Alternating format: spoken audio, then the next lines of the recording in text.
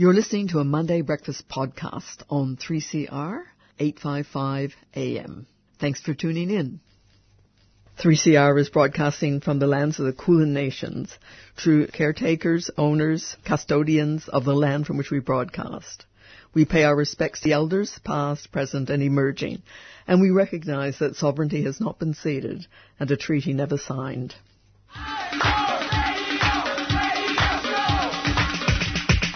This is 3CR Breakfast. Oh, yeah. Alternative news, analysis and current affairs. Monday to Friday, 7am until 8:30am. Only double. Clap your hands.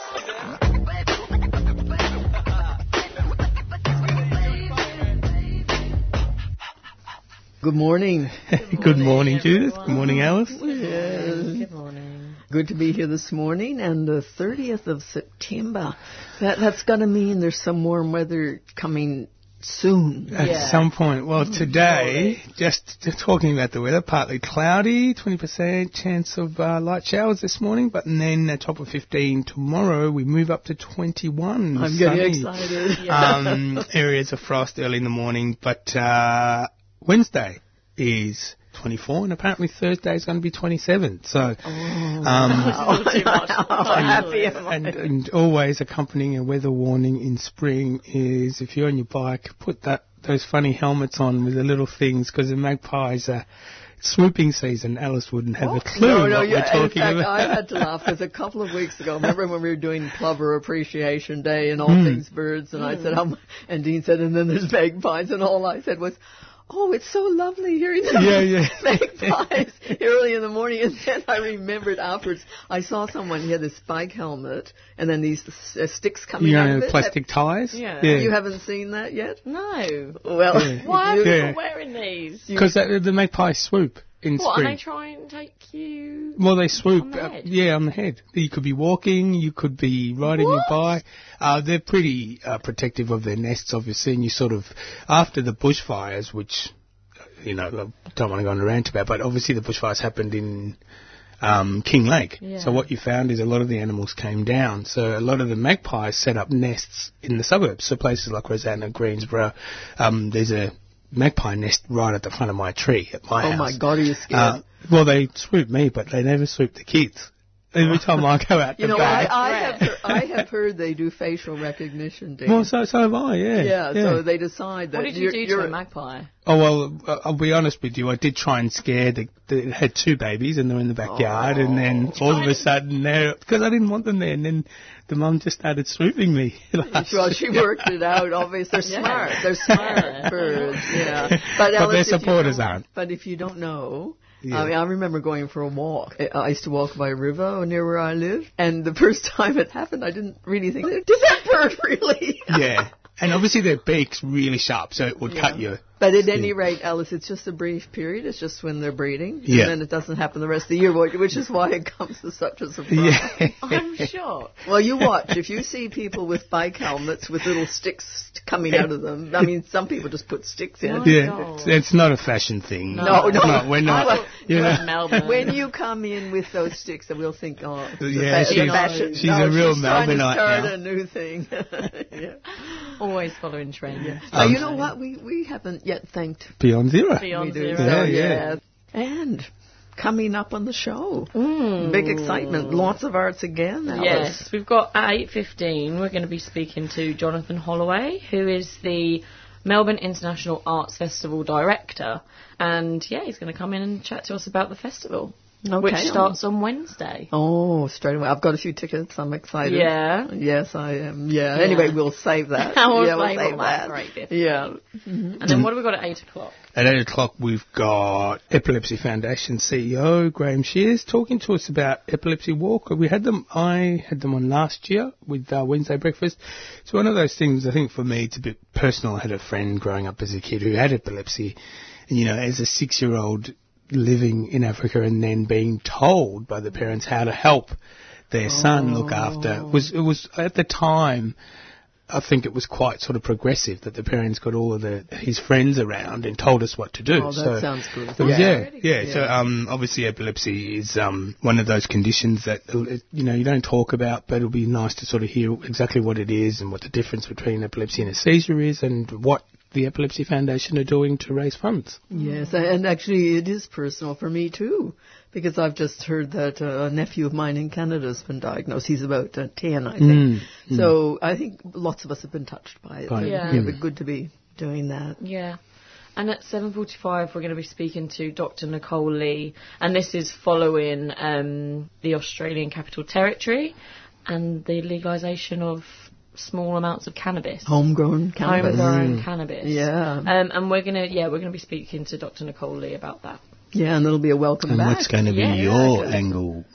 Wow. I missed that, Dean. What did you say? I said, and what's going to be your angle, Alice? Oh. We talked a lot about angles last week. And you'll find, we will all find out what that angle is going to be. And also we've got, it's kind of following the student protests. I noticed a paper by Professor Jeremy Moss from Uni New South Wales with the intriguing title, "When it comes to climate change, Australia's mining giants are accessory onto the crime." So I thought, what's this going to say? So we'll find out from him. That's at 7:30. We're also going to be revisiting the interview we did with Prue Flowers, Dr. Prue Flowers from Flinders University, around the abortion debate and the bill to decriminalise abortion in New South Wales. It has now passed the upper house, which is good news. There's a few amendments that go back to the lower house, but why I was interested in replaying is just to remind us about some of the tactics of the right to life, because we also see them across other issues as well, not just abortion. So that's coming up at about 7:15. We'll hear that again. So it was a 119-year-old law. It always amazes me that there's still laws that are 119, 100 years old that are still sort of in existence in this era that we live in. But maybe some music. Dean's favourite here. We're playing this one, especially for you, Dean. And here she is. Sister Girl? That's the one. How did you know? With Oitha, the group.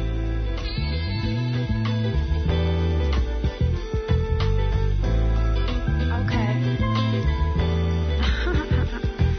It's the B to the L to the A-C-K, S to the I to the S-T-A. Respect to the girls coming around the way. Put your hands up if you's a black lady. Let me break it down for you real slow. All the women in the world need to know, no matter what, you are a queen. The definition of a magical seed. That's right. Shout out to all the mamas on the ride. All the ladies got the men hypnotized. I'm about to give you a sweet surprise. Sit back, relax, and close your eyes. I'm a typical strong black sister. Fierce passion flows through my veins. All my city girls, I will be with ya, 'cause it's a powerful time for change. Beautiful queen that I've ever seen, holding it down for your family. On your grind, you always smile, being real on the inside.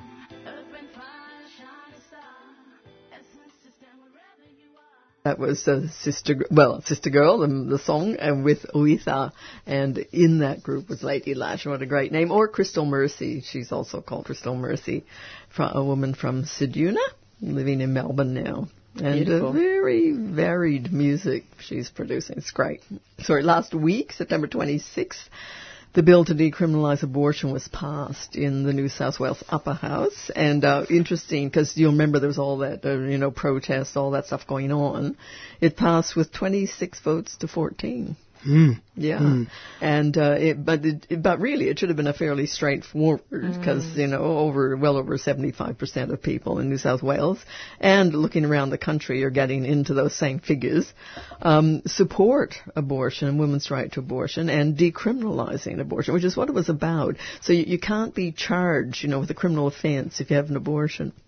now. But I mean, the fact that The fact that you could have. well, I mean, whether it was used or not is another matter. Yeah. Although I do understand someone was charged in Queensland before they changed their bill a year or two ago. Wow. Yeah. Anyway, that's a different story. So the vote on the bill in the Upper House, New South Wales, was delayed by threats from the right and the Liberal Party, and some of them were going to even challenge the Premier's leadership. So they were threatening this bill. Do you remember that? Dean? Yeah. It's interesting. It sort of only lasted for a day or two, didn't it? Someone said, we're going to do it. Oh, we're not going to do it. Maybe we won't. Yeah. Yeah, and I think the story was they got a couple of concessions, but nothing that really changed the bill drastically. But I thought it was really interesting that the Premier, Gladys Berejiklian, didn't turn up for the vote. Really? She supported it, but she didn't sort of turn up for it. She her bets somehow. Anyway, but she said she was busy running the state, and I'm sure she was. But still, from political eye, you think, oh, what's going on there? Yeah.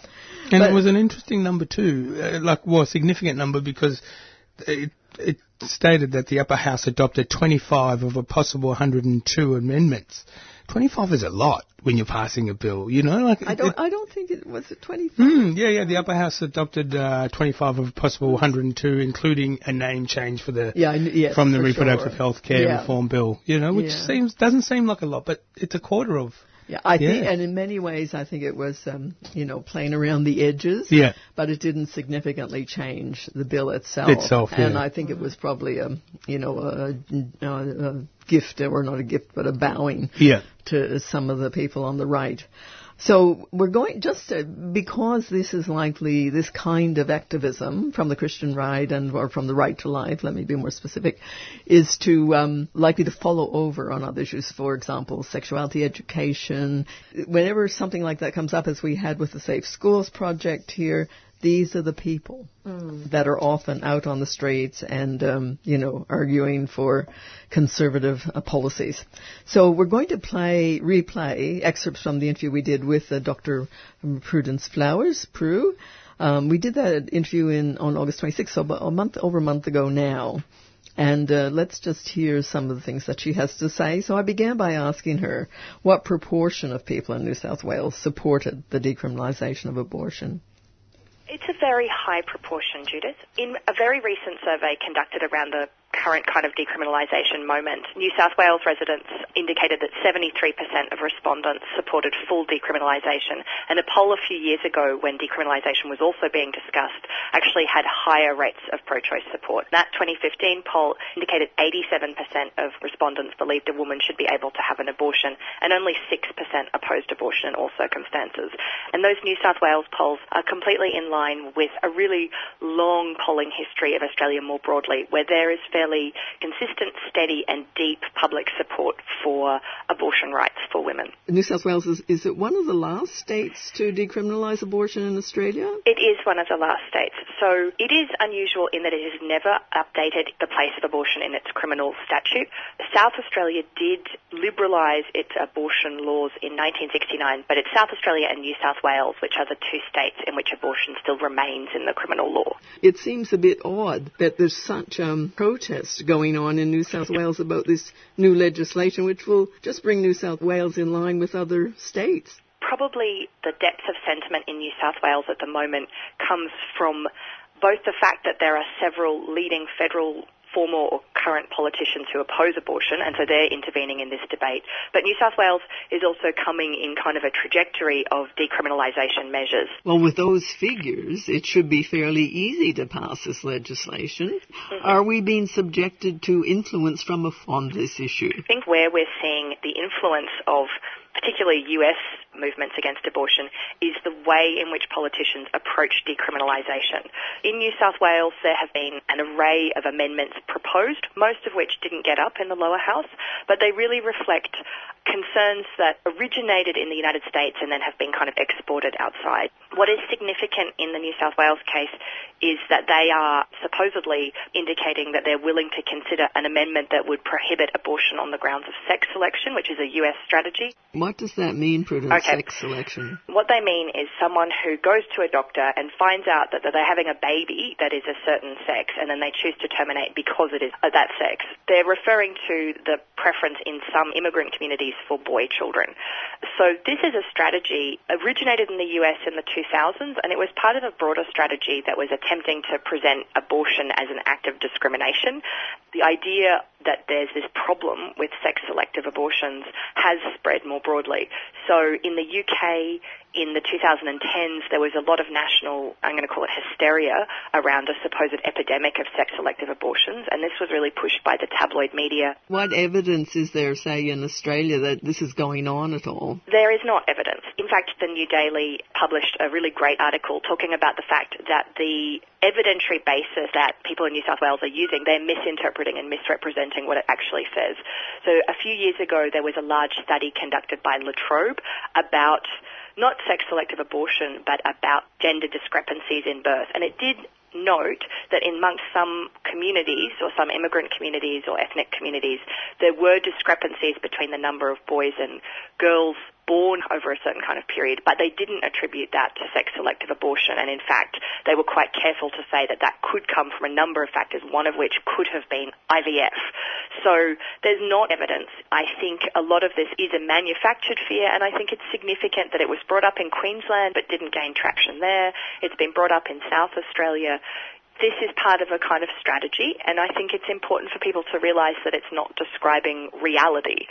So how does the New South Wales bill to decriminalise abortion compare with legislation in comparable Western countries? I guess I would call it fairly moderate or even fairly conservative. So New South Wales has modelled its bill pretty closely on the Queensland decriminalisation bill from last year. And one of the things that I think is important to note, given all the sort of misinformation about what New South Wales is proposing, is that it has a gestation limit of up to 22 weeks. So women can seek abortion up to 22 weeks. They can access abortion after that if two independent doctors approve. So that's something that people like Barnaby Joyce, people like Tony Abbott, people like both the Catholic and the Anglican archbishops in New South Wales have claimed means abortion is available up to birth. And they've used, I would say, Donald Trump-esque language to describe what the bill is permitting. And that's simply not accurate. There's all kinds of medical guidelines and codes about when doctors can ethically perform procedures, and for people to be seeking terminations after 22 weeks. In the majority of cases, that's for reasons of severe fetal anomaly, and we know that from all kinds of data from across the Western world. And the other reason why women or pregnant people seek terminations after 22 weeks is because of often really complex and difficult personal social circumstances that might include things like drug and alcohol addiction, domestic violence, homeless. It's often people in the most difficult situations who are the most vulnerable who seek terminations after 20 weeks. What New South Wales is proposing is not this kind of radical and extreme measure. It is in some ways more conservative than a lot of what is out there in the kind of comparable Western world. And that's Dr. Prue Flowers from Flinders University. And, of course, the decriminalisation of abortion is not yet finished. And I asked her to tell us more about the efforts to decriminalise abortion in South Australia. And here's what Prue had to say about what was proposed in December last year. What happened? The Greens MP Tammy Franks introduced a decriminalisation bill in December last year. She introduced it in the Legislative Council. Which is the upper house. Which is our upper house. As that was happening, because it was kind of known she was going to introduce a bill, her staffers were receiving verbally abusive phone calls and also threats, which included what Tammy Franks described as violent rape threats. And that was reported to police, and thankfully nothing further happened there. But in the South Australian context, we've seen some interesting examples of US interest in our state. And clearly this is coming from opponents of abortion in South Australia reaching out to US allies. So during April, when there's nationwide in the capital cities a big anti-abortion clinic protest event, which is called 40 Days for Life, South Australian opponents of abortion brought out the chair of 40 Days for Life from Texas, and they brought out some other anti-abortion activists from the US as well, and brought them to Parliament to talk with political opponents of the decriminalisation bill. So that's not a hidden thing. There are photos of those US right to lifers on the floor of the SA Parliament with certain SA politicians. And as a fairly small state, population-wise, South Australia would be fairly easy pickings, I guess. There have historically always been connections in Sydney Sydney and in Melbourne with the US Right to Life movement. But those have tended to be more group to group rather than politicians bringing out and engaging with Right to Life activists. So historically, there's the Australian Right to Life Federation, and then there's Right to Life Australia, which are based on the East Coast. And they have consistently brought out leading Right to Life opponents of abortion over the decades. What is interesting to me is that they seem to have sought out people that are kind of on the extreme end of US abortion politics. They're the people who are seen as really being able to galvanise others. So they've brought out people like Father Paul Mark, a really internationally influential, what we call an absolutist. So he opposes abortion in every instance, including to save the life of the mother. They've brought out a man called Joseph Scheidler, who is actually the kind of godfather of the type of clinic protests that are now normal with what they call sidewalk counselling. He began all of that in the 70s. A few years ago, they tried to bring out an incredibly controversial activist called Troy Newman from a group called Operation Rescue. Troy Newman had his visa cancelled and was deported because in some of his writing, he had questioned why abortion doctors are not executed, and some other people who work for that group have tried to kill abortion doctors in the past. This is in the United States. Yeah, in the United States. Mm-hmm. So part of that is that these people are seen as inspiring figures. Australian Right to Lifers do seem to be drawn to what I would see as the farthest edges of the US Right to Life Which is kind of incredible, given Australia's history of supporting abortion reform. And, of course, this would not be the only issue Right to Life would be active on. Australian Right to Lifers are also very interested in things like euthanasia and also IVF. Because abortion has not been as much of a political issue here, I think they've directed their energies more diverse targets. As a social movement, they're a very small phenomenon. There are people who regularly protest, but these are relatively small groups. What they do have are kind of allies, particularly at the federal level, and I think that amplifies their views. And that was Dr. Prue Flowers from Flinders University. And she's a historian who focuses on social movement activism, modern conservatism, medicine and public health, and the politics of gender, sexuality, and the body. I mean, she'd be busy, right? There's just so much there. And we will put a link to that article on how the U.S. Right to Life movement is shaping the abortion debate in New South Wales, or in Australia. Yeah, but I think now just time for a little bit of music. Anwar Brahim.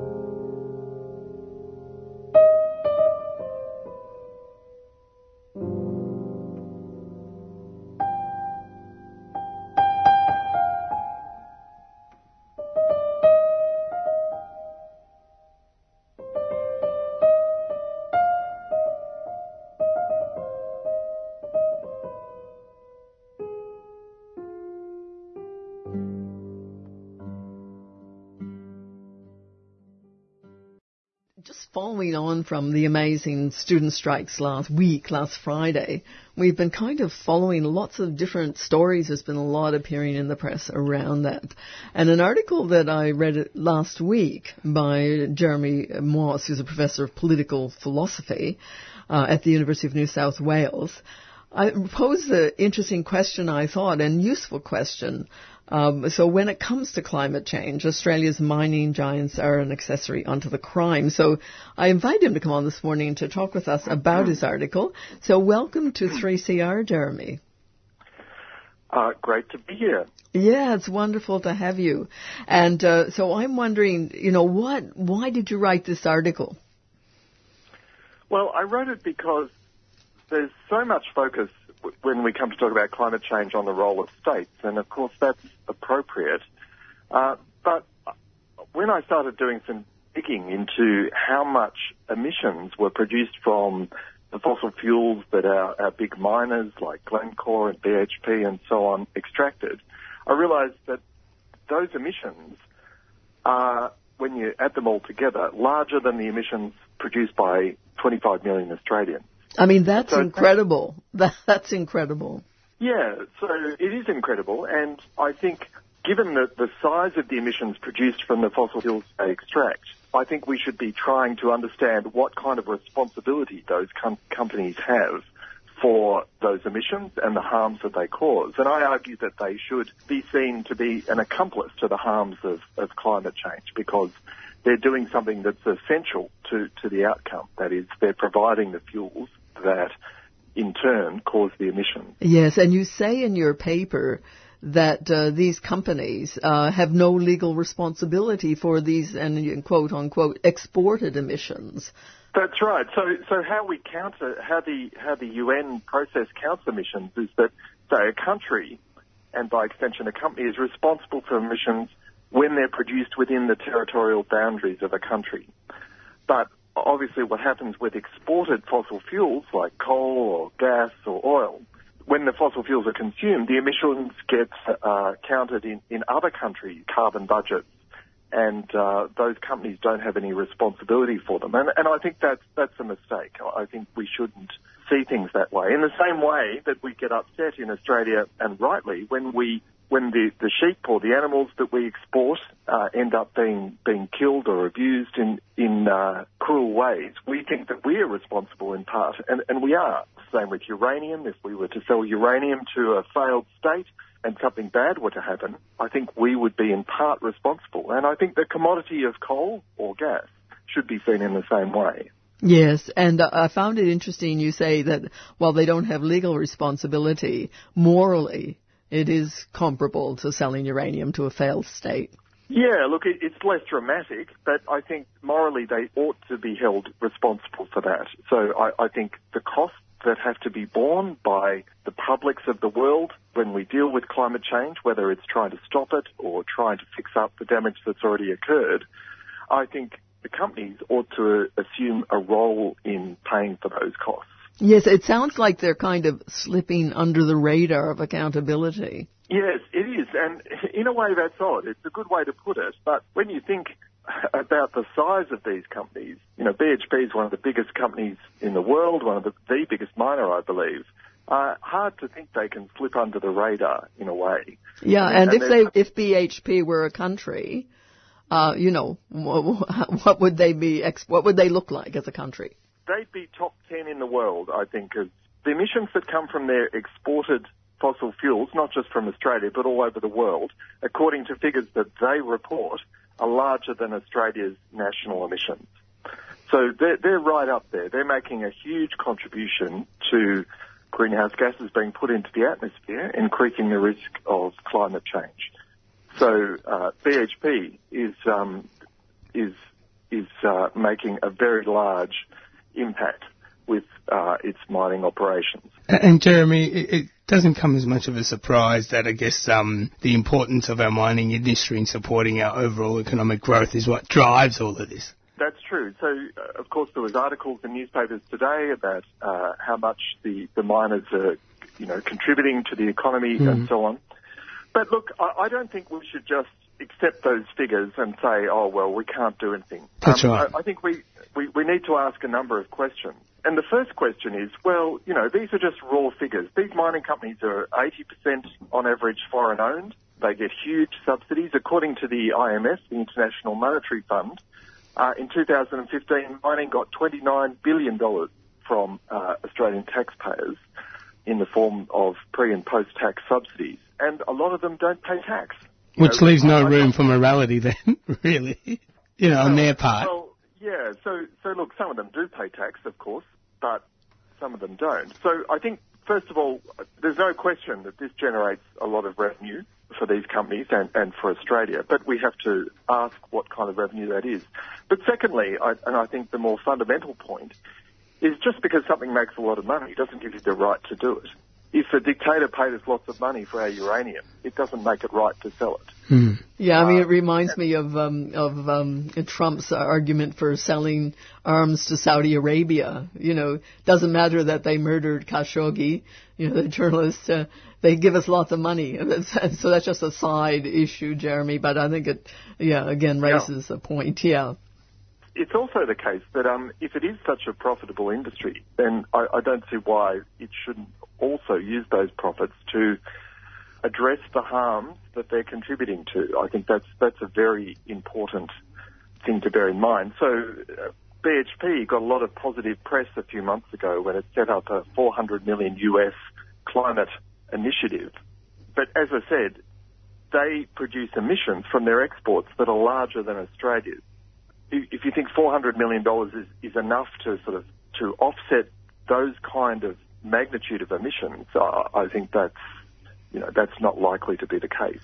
I mean, given, the student protests and the fact that absolutely we need to reduce these emissions, I mean, there's just no question about it. If the planet's going to survive, do these companies, do they see any future in moving out of, fossil fuels into renewables? I mean, ultimately, they're going to either end the planet, which will end their business, of course. I mean, are they looking at renewables at all? Do they see a future?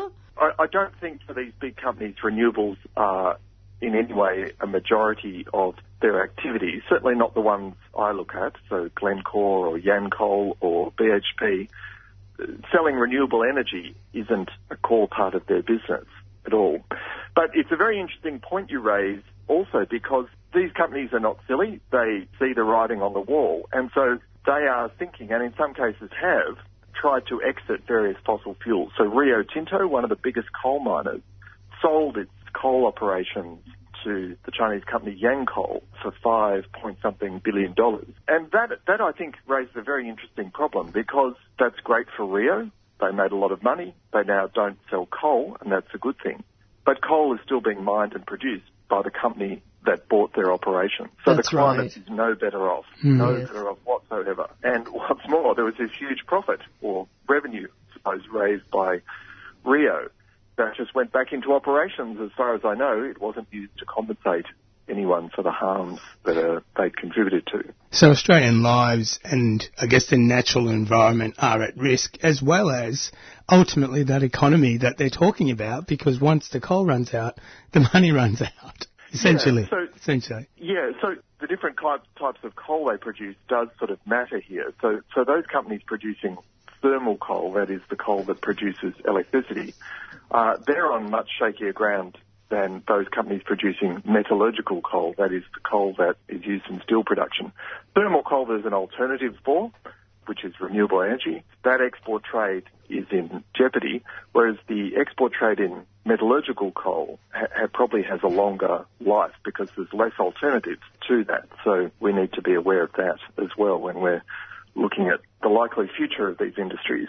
We're going to have to wind up in a minute, but I understand you've set up a website outlining the argument you've put forward in the paper, but also lots of other information. Can you tell us a little bit about that? So the website is trying to understand what the moral arguments are about climate change, because often we hear a great deal about the contribution of science, and that's true, but ultimately climate change is a moral problem because we care about it, because it has an impact on us, it causes harms, and that's a moral issue. But we also have to decide what to do. We have to decide to fairly distribute the benefits and the burdens of doing something. And they're all moral issues, and they lie at the heart, I think, of our thinking and response about climate change. And the site just tries to tease out some of those issues. Can you just tell us the website and how do people get to it? It's called climatejustice.co.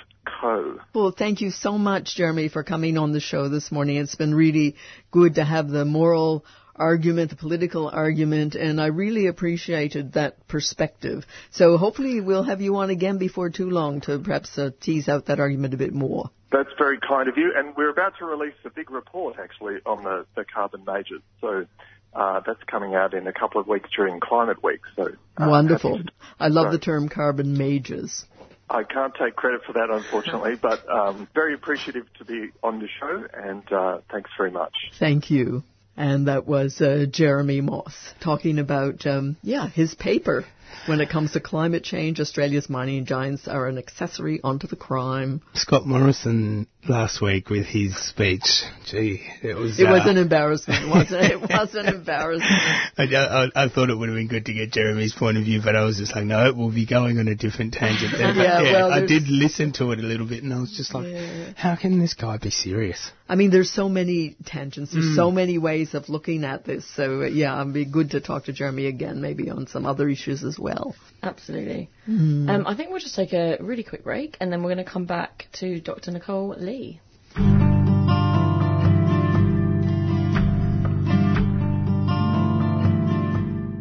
You're listening to 3CR, and we're now going to speak to Dr. Nicole Lee. And this is basically after the ACT becoming the first Australian jurisdiction to legalise the possession, use and cultivation of small amounts of cannabis. So, Dr. Nicole, thank you for joining us today. Morning. Good morning. Can you just first off by sort of give us a little bit of a lowdown on what happened on Wednesday? Yeah, so the ACT Lower House passed a bill that is pretty historic bill for Australia, I think, that, as you said, legalised possession of small amounts of dry and wet cannabis and allows growing of 2 cannabis plants per person or 4 per household. And what's the difference between dry or wet cannabis? Well, it's just the moisture. So when it's first harvested, wet is probably should be in inverted commas. When it's first harvested, it's still got a lot of moisture in it, so it's a bit heavier. So there's a 150 gram limit for fresh cannabis and a 50 gram limit for dried cannabis. So once it's dried out, the moisture content's gone, so it's a lot lighter. And when will the change actually come in? Are we looking at that next year? Yeah, so it's pegged for 31st of January 2020. The law will come into effect. And what can we see happening before that date and then after? How is it going to be changing?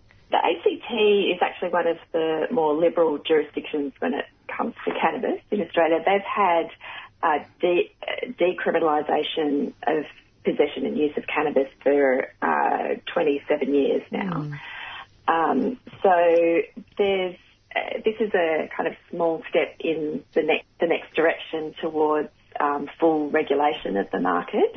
But nothing will change between now and the 31st of January. People who are caught with cannabis in their possession, even the small amounts that are under the new legislation, will still be hit with a fine, which is the current system now. Nicole, Dean here. I mean, obviously the changes, the new legislation will allow adults to grow cannabis plants at home. What does this mean? What are some of the safeguards that need to be in place? What will it mean for driving under the influence, for example? Have all of those things been taken into account? Yeah, so this legislation doesn't affect any of those other laws, and there is going to be, I'm predicting there is going to be a bit of a conflict with those laws. But the safeguards around growing of cannabis that the ACT have put in place with this legislation is that it has to be kept securely, it can't be accessed by children and young people. Cannabis smoking near children and young people under 18 is still an offence. And to protect young people, the law only applies to people over 18, and so people who are under 18 still get the cannabis offence notice, which is essentially the fine. And just to be clear, this has nothing to do with the medical side of it. It's just a legislation that you can grow it. That's right. It is purely for recreational use. So there are separate cannabis laws in most states and territories, and they've been in place for a couple of years.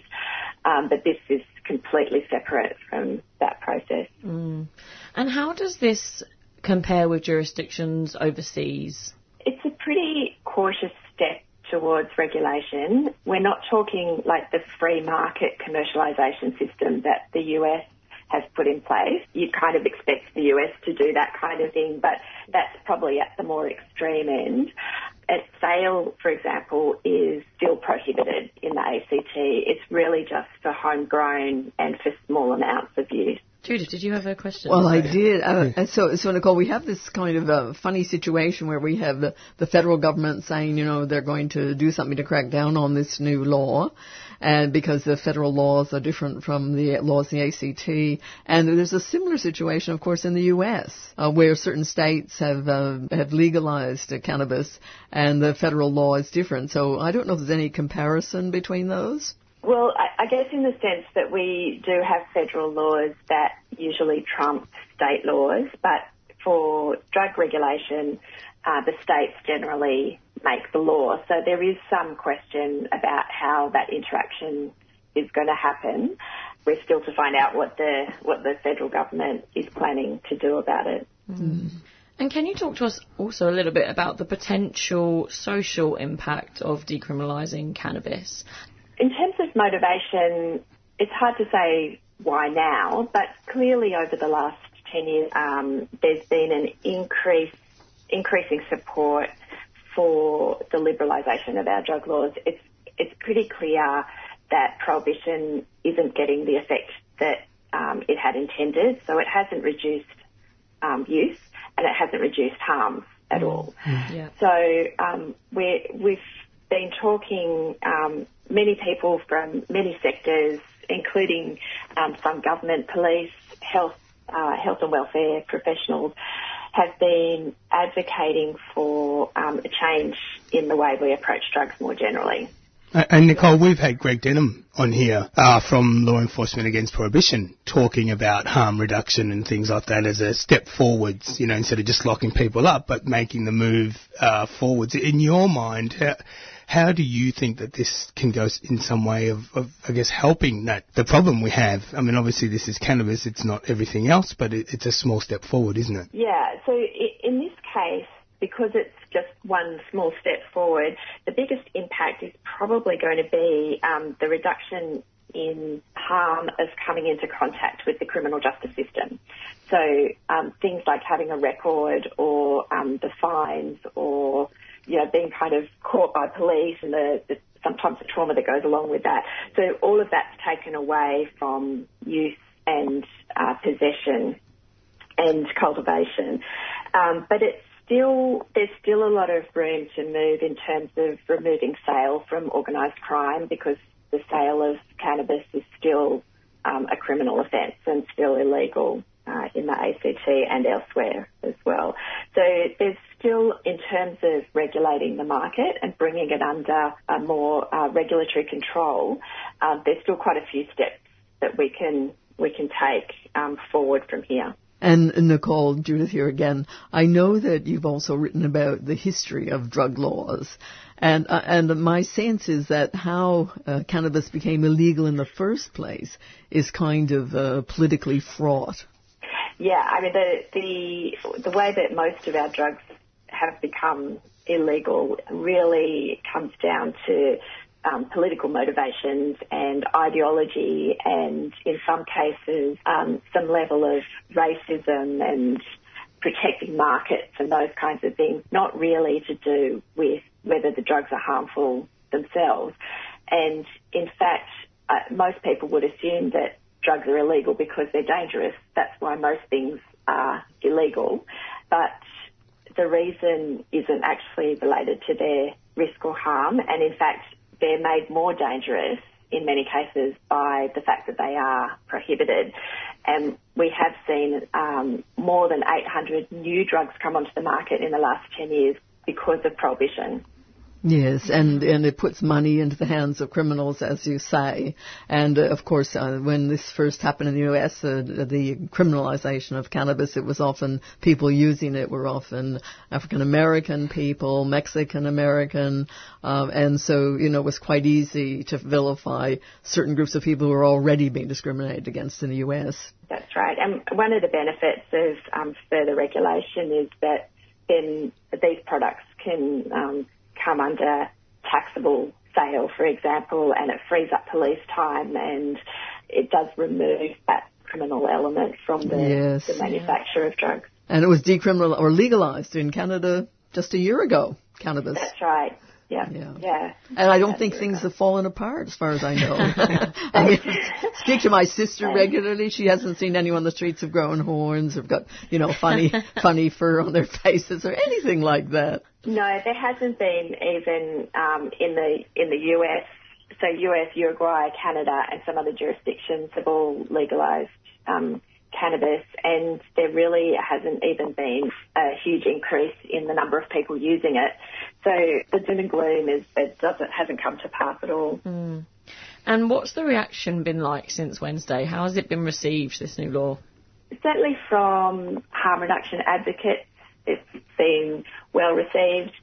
My sense of the media reporting is relatively neutral to positive, which I think is a positive thing when it comes to illicit drugs, because there's often a lot of kind of pejorative reporting and stigmatised type of reporting. But in this case, it seems to be very well received. And it's not surprising because the vast majority of Australians would like to see drug law reform in this direction. So I think that it just recognises the community supports better regulation of drugs and bringing them under regulatory control instead of on the black market. And do you think other jurisdictions will follow?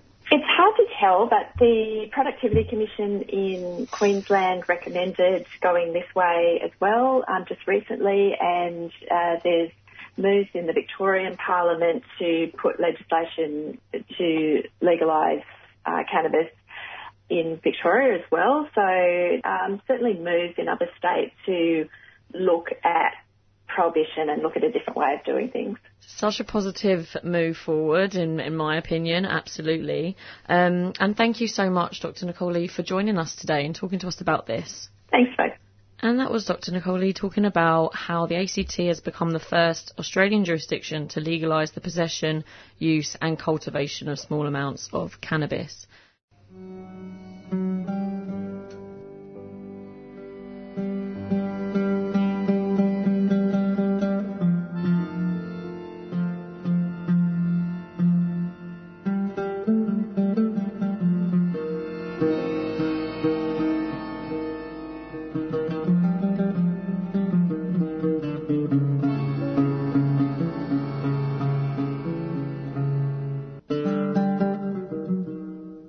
Mindfulness music there. On Sunday, the 20th of October, thousands of Victorians will walk for epilepsy at Princes Park in Carlton in support of the Epilepsy Foundation. Essentially, epilepsy is sometimes called a seizure disorder. It is a disorder of the brain, and a person diagnosed with epilepsy a person can be diagnosed with epilepsy when they've had 2 or more seizures, and I guess a seizure is a short change in normal brain activity. The Epilepsy Foundation has created Australia's National Epilepsy Plan, Epilepsy Smart Australia, which provides support and guidance to individuals and families living with epilepsy. Joining us today to discuss the walk and their commitment to finding a cure is Epilepsy Foundation CEO Graham Shears. Good morning, Graham. Good morning. Thank you for joining us on 3CR. Firstly, I just thought I'd start by asking, I mentioned to our listeners earlier that I, as a child, had a personal experience with a friend who had epilepsy. How common is epilepsy? Dean, around 1 million people will be diagnosed with epilepsy at some stage in their life, so it's a pretty significant number of people. Mm. Mm. And I guess, with that then, how is it diagnosed?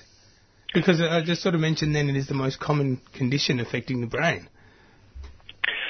So generally it's diagnosed by, people experiencing some symptoms that are strange to them. They go and perhaps see their GP and end up being referred to a neurologist or an epilepsy specialist. And often the diagnosis is supported by people who've observed, family and friends who may have observed seizure activity or taken videos of it that can be shown to the medical specialist. Otherwise, often people will go in for what's called EEG monitoring, or will have an MRI scan of their brain, see if they can find any underlying issues that may have been causing the seizures. But it's almost a condition that's diagnosed by ruling out other things that may be causing seizures. And I've mentioned too that you've got a national plan called Epilepsy Smart, which is aimed at providing support to individuals and families once they have epilepsy. I was wondering if there were ways, I guess, for people to reduce their chances of developing epilepsy, or is it preventable at all?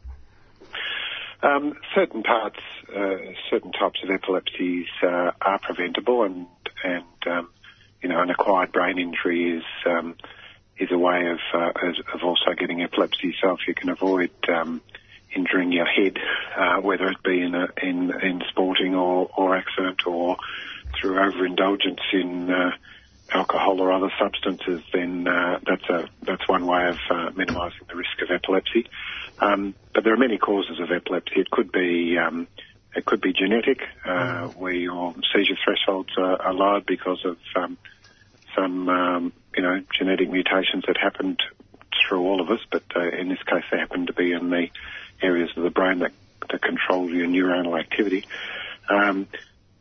Some forms of epilepsy are caused by infections of the brain or encephalitis, so avoiding the risk of those things is another way of reducing your risk. And some types of epilepsies are caused by your immune system, so it's sometimes a difficult condition to understand fully, which is why our sort of education and training programs and our Epilepsy Smart programs we think are really important, so that people can understand epilepsy and how to support people living with it. And I think, when you talk about support, and we talk about people, but especially in young children, it's one of those things where, early education for how to deal with people with epilepsy can go a long way in making sure that, there is no stigma attached to having those seizures as well. Yeah, one of our most important programs is called Epilepsy Smart Schools, and we think it's the most important because, the earlier you can support kids living with epilepsy to make sure that their epilepsy is understood and well managed in a school setting, that they can get the best out of their education, and everyone knows that, a good education is really a key to success in life. So we think that's really important. And the third part of the Epilepsy Smart Schools is that schools either, use curriculum for all their students that help everyone in the school understand about epilepsy, or run some whole of school awareness or understanding activities around epilepsy. We think that's a really important way of just reducing the stigma associated with epilepsy. Now, I mentioned that in a couple of Sundays' time, on the 20th of October, you've got your fundraiser, the Walk for Epilepsy, which I'm sure, can help educate the community about this condition. Can you tell us a little bit about what you have planned for the day? Okay, so it's at Princes Park in Carlton, and if people go to the walkforepilepsy.com.au site, they'll see all the information on it. But it's on the end of Princes Park, that's sort of furthest away from the city, just near tram stop 17. People can check in from 9 a.m. and the walk commences about 11. People can either do 1 or 2 laps of Princes Park, so either 3.2k or 6.4, depending on how they feel. There's food and some entertainment, sausage sizzle, there's plenty of water available. And the course is fully accessible, so mobility scooters, wheelchairs, prams, everyone can participate. And last year was our first Walk for Epilepsy. It was a fantastic day. Everyone had a great time, and we're just looking forward to being bigger and better this year. And if people, can't attend the event, how can they get involved? I know you've got your epilepsyfoundation.org.au website, and obviously, Walk for Epilepsy page is there, but how else can people support you? We've got opportunities for people to volunteer for the event for the day, which is also on that walkforepilepsy.com.au website. And people can get behind the people that are fundraising for the walk on that page. I think the fundraising total at the moment is $66,842 as of this morning. With 3 weeks to go, we're pretty excited. We'll get to our target of around $150,000. So we'd love people to get on board and support us so that people with epilepsy understand they're not alone. The community's getting behind them. Fantastic. Well, thank you, Greg. We appreciate that. I did have you guys on last year, and I was trying to find out whether it was the first one last year, but obviously this hopefully becomes an annual event, and it just keeps going from strength to strength. Yeah, and look, there's a nice video on that website page from Rebecca Madden, who's our ambassador for the event, and she'll be there walking on the day, I'm sure she was last year. So, we just hope people can come along and join in as part of the fun. Well, thank you, Graham, and hopefully see you in a couple of weeks' time down there at Princess Park. And we'll put your details on our website as well. Look forward to it. Thanks for having me on, Dave. Thank you. And that was Epilepsy Foundation CEO Graham Shears, talking to us about the Walk for Epilepsy. Might go to a quick song before we get our next guest in, You and Me by The Dregs.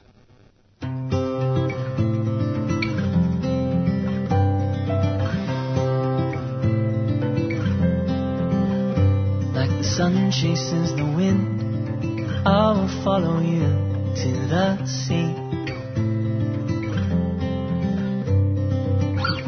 Free to go to a place we don't know, so won't you run away with me?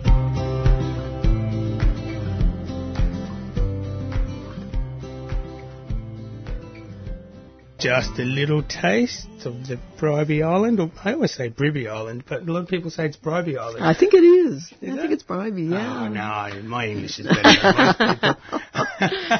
Everyone, you're listening to 3CR, and we now have Jonathan Holloway in the studio.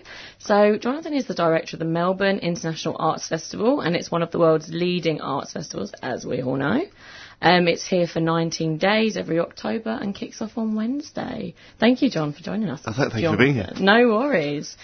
So firstly, can you just tell us a little bit more about how you came to direct the Melbourne International Arts Festival? Yes, they asked me. And I've got nothing going on these 5 years. It's that simple. It's that, isn't it? I've been running festivals for a bunch of years. I was in Perth for 4 years. Before that, in the UK.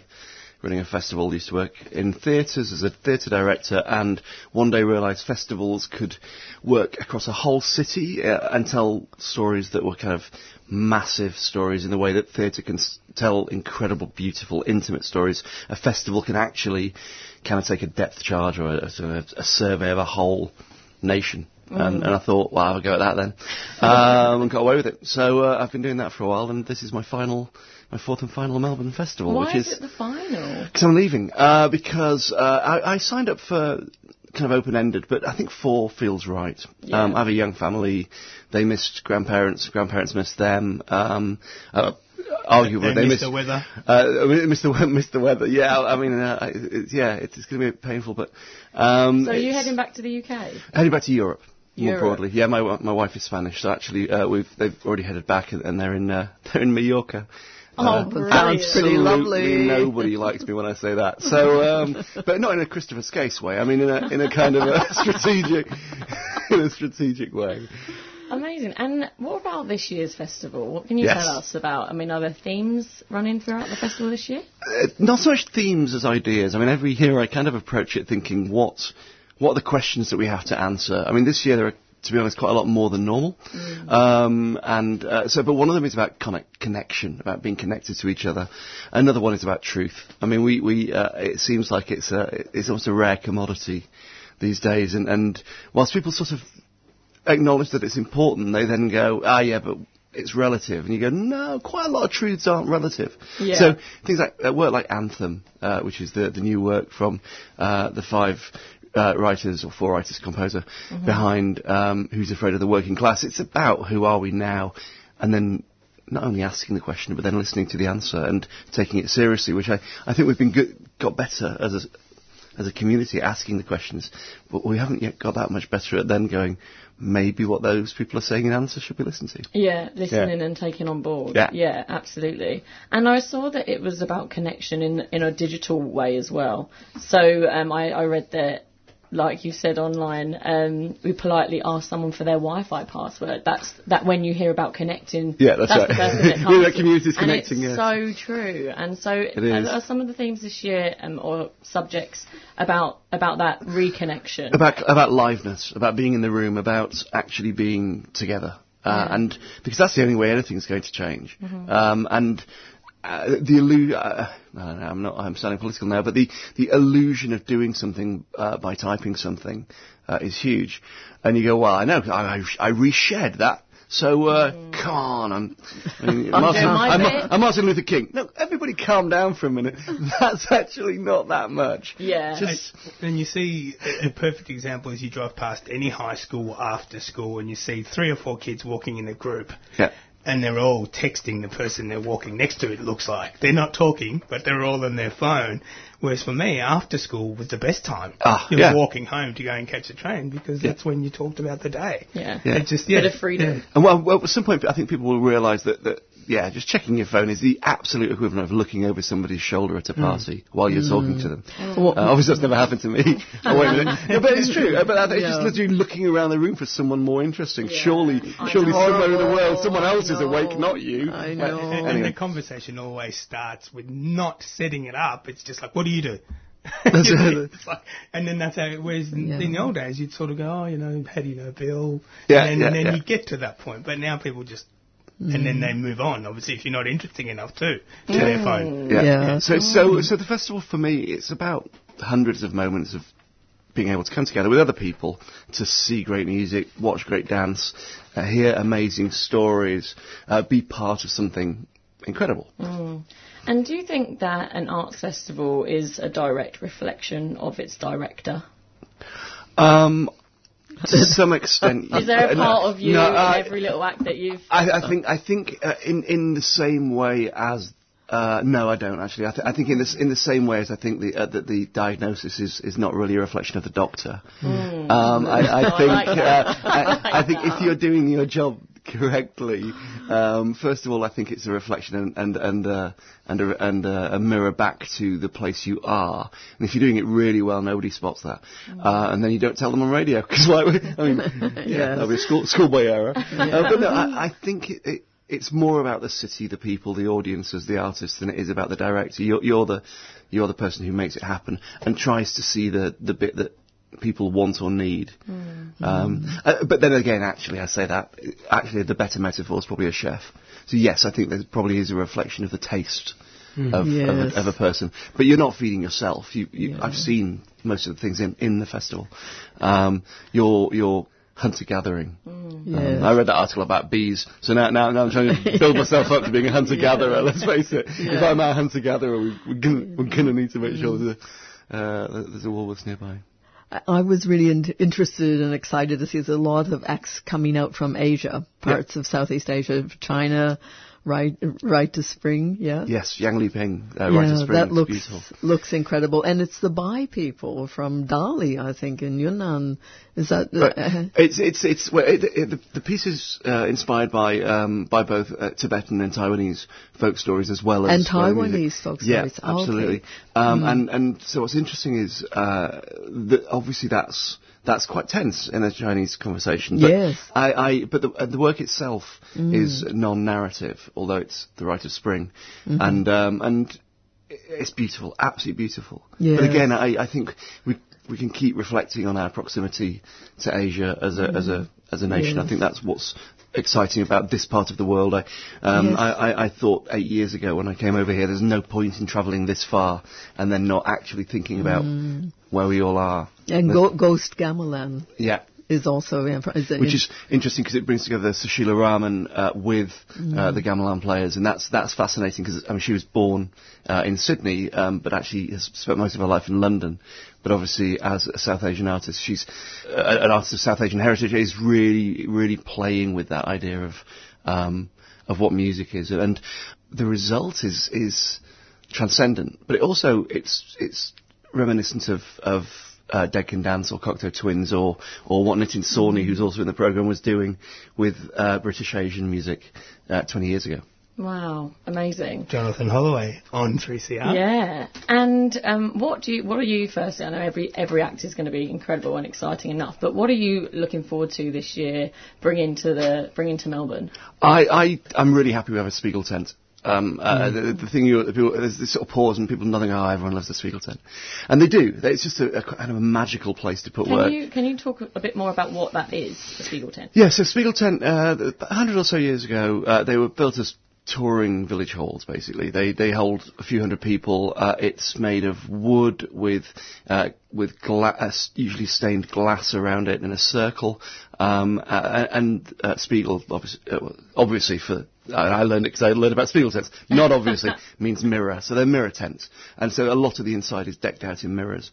But in a kind of a fin de siècle way of sort of reflecting, but not a horrific, does my hair really look like that way, but more in a kind of a, don't we all look beautiful, shouldn't we be drinking absinthe kind of a way? I mean, obviously not this morning at 8 o'clock, but... however you want to start your Monday, that's your business. Not judgmental. And is that isn't that okay? And so that idea, and then inside there are booths and then a central area. So it's kind of laid back, casual, great acoustic, great feeling. So the idea in a Spiegel tent, you go in and you take a look into all these mirrors, or do you have an act? No, there's the mirrors around the pillars. So there's lots of little mirrors rather. It's more like an exploded mirror ball than it is going into the wrong section of IKEA. Put it that way. And we haven't had it I'm not advertised by anyone. So. We haven't had it in Melbourne before, have we? Yeah, there are a couple here. There are a couple basically. Melba Spiegel tent down the road is owned by Circus Oz and runs, I think, year round. And the famous Spiegel tent, which is the one we've got, has been for the comedy festival. And I think it's been to the festival before. Oh, it definitely has. Yeah, because I remember I think, now I've got to be a little careful, but I think the first one was actually used in Adelaide.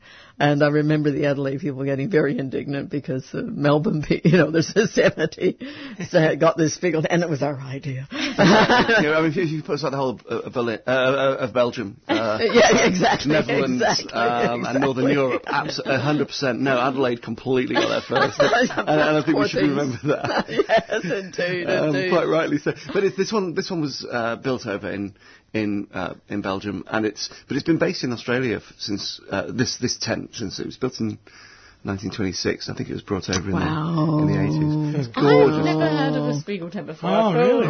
Ridiculous. Yeah, I saw a great burlesque show there a little while ago, and it's just perfect. So we've got a whole series of work in there, from What Girls Are Made Of, which is a brilliant kind of gig theatre piece. I'm going to go. I'm seeing that one. Yeah. Can you talk a little bit more about that particular? I can. So Cora Bissett, whose story it is, she was in a band called Darling Heart in the 80s when she was, maybe early 90s when she would have been 90s actually, because she was 16 years old and she was too young to sign the contract. The band was really successful. Her mum signed the contract. They went on support. They supported Blur. They supported Radiohead. Then the second album came out. They were dropped, and no one had any interest in them. And it's about her story in the music industry as a very young woman, and how at that time women had a really difficult time in the arts because of the way that people behaved. Obviously, can't even finish the sentence. Anyway, so it's both an important story, but also a brilliant story and really uplifting. And it's her story about the rest of her life going into theatre. And she's fantastic. And her live band is on stage with her. And so they actually play the hits of many of the bands they played with her singing off the charts great. And then at the other extreme, there's a really good magic show by Scott Sylvan called Wonders, which is sort of, it's not for grown-ups, it's for all ages, but it's not a kids show. I always think there's two branches of magic. There's the pulling a rabbit out of a hat end, and then there's pulling a hat out of a rabbit adult end, and in the middle is this sweet spot that Scott Sylvan occupies, which is about mind reading and illusion and misdirection. Yeah, I've spoken to somebody who went to that the other year and said it was mind-blowing, completely on a full other level. And that's the whole dinner event and everything like that. So he's doing two things. He's doing a dinner event, which is at Alpha 60, and then at Chapter back to house, and he's doing wonders, which is in the Spiegel tent. And the final show in the Spiegel tent is Gender Euphoria from Melbourne. So you get we get to bring work from across seas, and we get to say this is something from here that has to be seen again. Maud Davey, Mama Alto, absolute geniuses. What an exciting program. It sounds amazing. It sounds incredible. For 19 days of just crazy excitement times, how are you going to be kicking it all off on Wednesday? And why is this festival so important to Melbourne? Well, we start on Wednesday with Tanderum, which is really important. That's the First Nations of the land, the First Peoples, 5 language groups of the Kulin Nation coming together. They've been working for months, and what we see and experience is singing and dancing around a fire in the centre of Federation Square, and a coming together of peoples. But it's a culture. It's a tradition that went on for tens of thousands of years and stopped a couple of hundred years ago, and the festival has been part of inviting it to, well, saying to the First Nations, well, if you were to open the festival, what would you want to do? And that's what they said. And why is it? And so that's how we start with the First Nations, the first voices, and then move straight into, as I say, 19 days of performances. Why is it important? Because more people will come to the festival in the first week than go to the AFL Grand Final. More people in Australia go to the ballet year-round than go to, they go to football or rugby combined.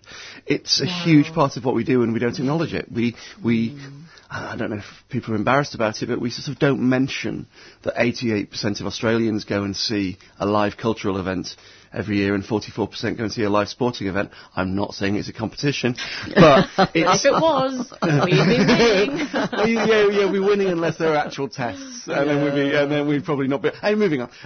It's just that wonderful... It's a wonderful celebration of what Melbourne is, one of the great cultural cities in the world, and we get to do it without any embarrassment or shame. We get to be proud to say, nailing it. I have a friend from Sydney who's 85 this year. She's been coming for the last 15 years. Wow. She will not miss it. No, it's fabulous. Yeah, it's fabulous. and she really knows the art. She's passionate, obviously, but she reckons this is the best festival. Oh, that's amazing.